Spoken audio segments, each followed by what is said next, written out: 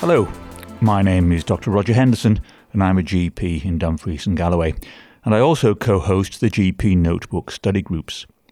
Welcome to this GP Notebook podcast, where we discuss bite-sized topics aimed at all those working in primary care. Now you can find us on all major podcast platforms, including Spotify, Apple Podcasts and Google Podcasts, so please follow us to receive notifications about new episodes and, if you like what you hear, please consider leaving a review to help other listeners find us. You can also follow us on Twitter at GP Notebook for more information about new podcast episodes and study groups, and you can follow me there too, at Roger the Doctor. Finally, you can visit gpnotebookpodcast.com for podcast episode show notes and gpnotebookeducation.com to find out more about upcoming study group meetings. In this episode, I'm going to be discussing vitamin D prescribing in adults and also vitamin D deficiency. So let's start off basically by looking at what is vitamin D. Well, it's a fat-soluble vitamin that's essential for human health because it regulates calcium and phosphate homeostasis, and so it's absolutely vital for our musculoskeletal health. Now, the vast majority of vitamin D, up to 90%, is synthesized in our own skin in the presence of sunlight, with the remaining 10%, sometimes 20%, sourced directly from our diet. Vitamin D2, ergocalciferol, comes from fungal sources such as mushrooms and supplements, whereas vitamin D3, cholecalciferol, is synthesized in the skin in response to ultraviolet light B. Vitamin D3 is also found in things like oily fish and eggs, fortified foods and supplements. Now, the Royal Osteoporosis Society recommendation is that based on the current medical consensus, as well as problems related to the measurement of vitamin D2, vitamin D3 is recommended as the vitamin D preparation of choice for the treatment of vitamin D deficiency. So in this podcast, I'm going to be talking about vitamin D3 as a recommended treatment here. So exactly how common is vitamin D deficiency? Well, at latitudes above 40 degrees north, people rely on vitamin D intakes and body stores to maintain their nutritional adequacy of vitamin D all year round. Given that the body stores are largely dependent on sun exposure, then in the absence of enough sun, vitamin D supplementation is critical to health. As the UK is above 40 degrees north, vitamin D insufficiency and full deficiency tends to peak around spring, with up to 50% of the adult population calculated as being vitamin D insufficient and 16% being severely deficient. Now, we now think that lockdown of COVID has caused potentially more people to dip into the deficiency category than previously. In the United Kingdom, our sunlight doesn't contain enough ultraviolet B radiation in the winter months, by which I mean October to early March, for our skin to be able to make sufficient vitamin D. So during these months, we rely on getting our vitamin D from food sources, including fortified foods and supplements. So what are the symptoms and signs of vitamin D deficiency? Now, the majority of people with insufficient vitamin D are asymptomatic, but several conditions and symptoms do arise from deficiency. And the common symptoms we tend to see in practice are muscle pain. And this is important because I think, personally, large numbers of people who have been diagnosed with fibromyalgia actually have vitamin D deficiency. Now, one of the messages from the Wayside Pulpit today with this podcast is I would suggest that go away and audit your patients who have been labelled as having fibromyalgia. And if they haven't already had a vitamin D test, do a vitamin D test on them. And you may be very surprised at the number of people with fibromyalgia on their records as being significantly low in vitamin D. Restoring their vitamin D levels to normal can, in large numbers of those cases, significantly reduce their symptoms or even cure them altogether. Muscle weakness is another well-known symptom, as is fatigue and tiredness. Older people with fragility fractures, obviously, we can link to vitamin D deficiency. People with more severe deficiency, though, are obviously likely to show more symptoms, usually relating to bone health, but may initially complain of muscle fatigue. So we should always ask at-risk patient groups about their possible symptoms if they're in a virtual or telephone consultation, as sometimes the typical visual cues from face-to-face consultations are lost in remote interactions. And people with deficiency may also just show generally vague symptoms which can be misdiagnosed, but obviously they still need treatment.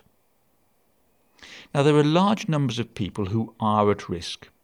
Obviously, everyone is potentially at risk, but some are more at risk than others. And the usual suspects here are older people, pregnant and breastfeeding women, infants and children, people with darker skin or people who cover their skin, those who are housebound, in care homes or long-term hospitalized people, those who have significant dietary restrictions such as strict vegans, those on certain drugs, and by which I'm thinking of those on anti-epileptics or oral glucocorticoids, and some diseases which can affect the absorption of vitamin D.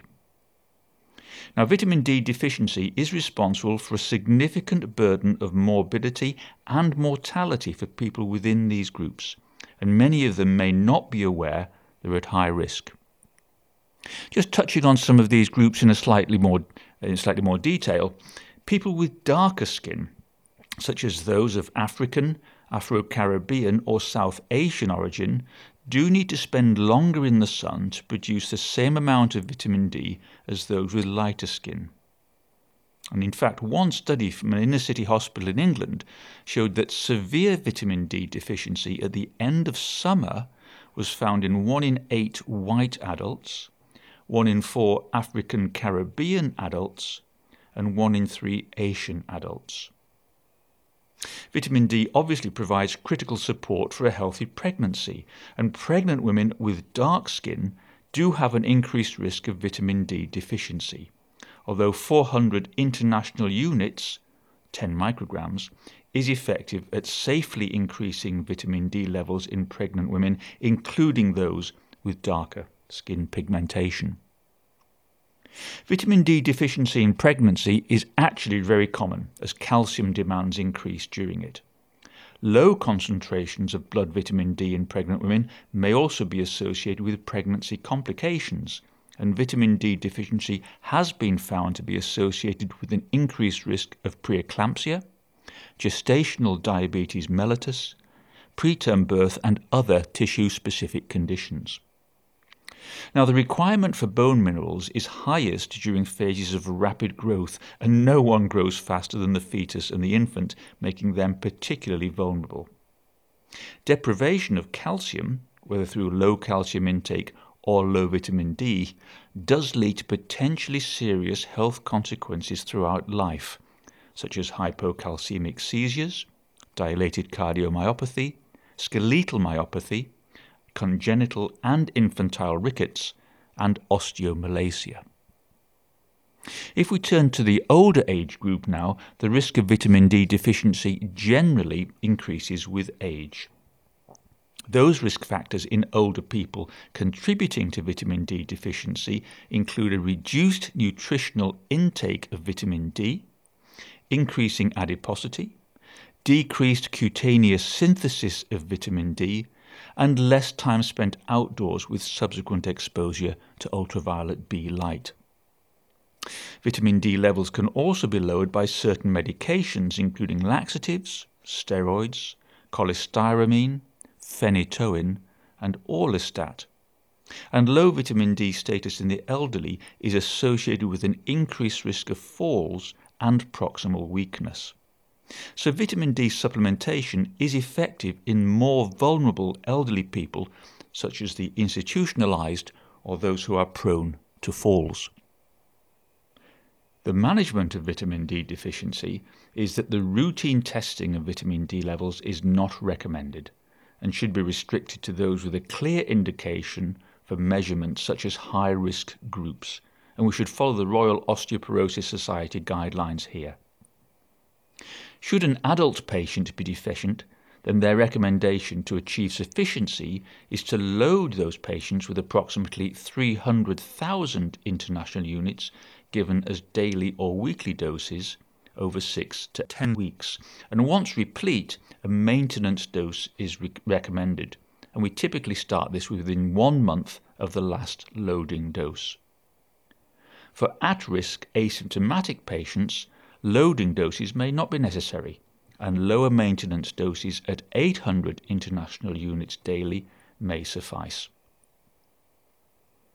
Now, there is an area here about licensed versus unlicensed vitamin D preparations.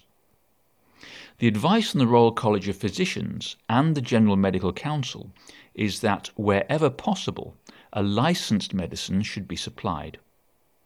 Generic prescribing can mean that an unlicensed preparation is dispensed. Legal liability always remains with the prescriber, don't forget. And studies have also shown that food supplements may have variable content. They may also contain unregulated excipients, and there can be issues with both under and overdosing if unlicensed vitamin D is prescribed. The MHRA states an unlicensed medicinal product should not be supplied where an equivalent licensed medicinal product can meet the special needs of the patient. And licensed medicines also have dedicated medical information services which provide information within 24 hours and adhere to MHRA yellow card reporting. So that's a brief overview of vitamin D deficiency in adults, and I do hope you found the podcast helpful. Do please have a look at the show notes that accompany this episode at gpnotebookpodcast.com, and we'd be very grateful if you'd consider following the podcast and leaving us a review on your favourite podcast platform. Feel free to get in touch via social media at gpnotebook or email support@gpnotebook.com if you have any questions, comments or ideas for future podcasts.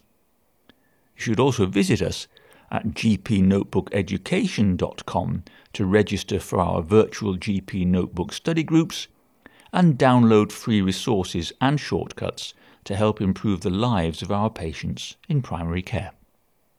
So, thank you for listening, and as always, until the next time, goodbye.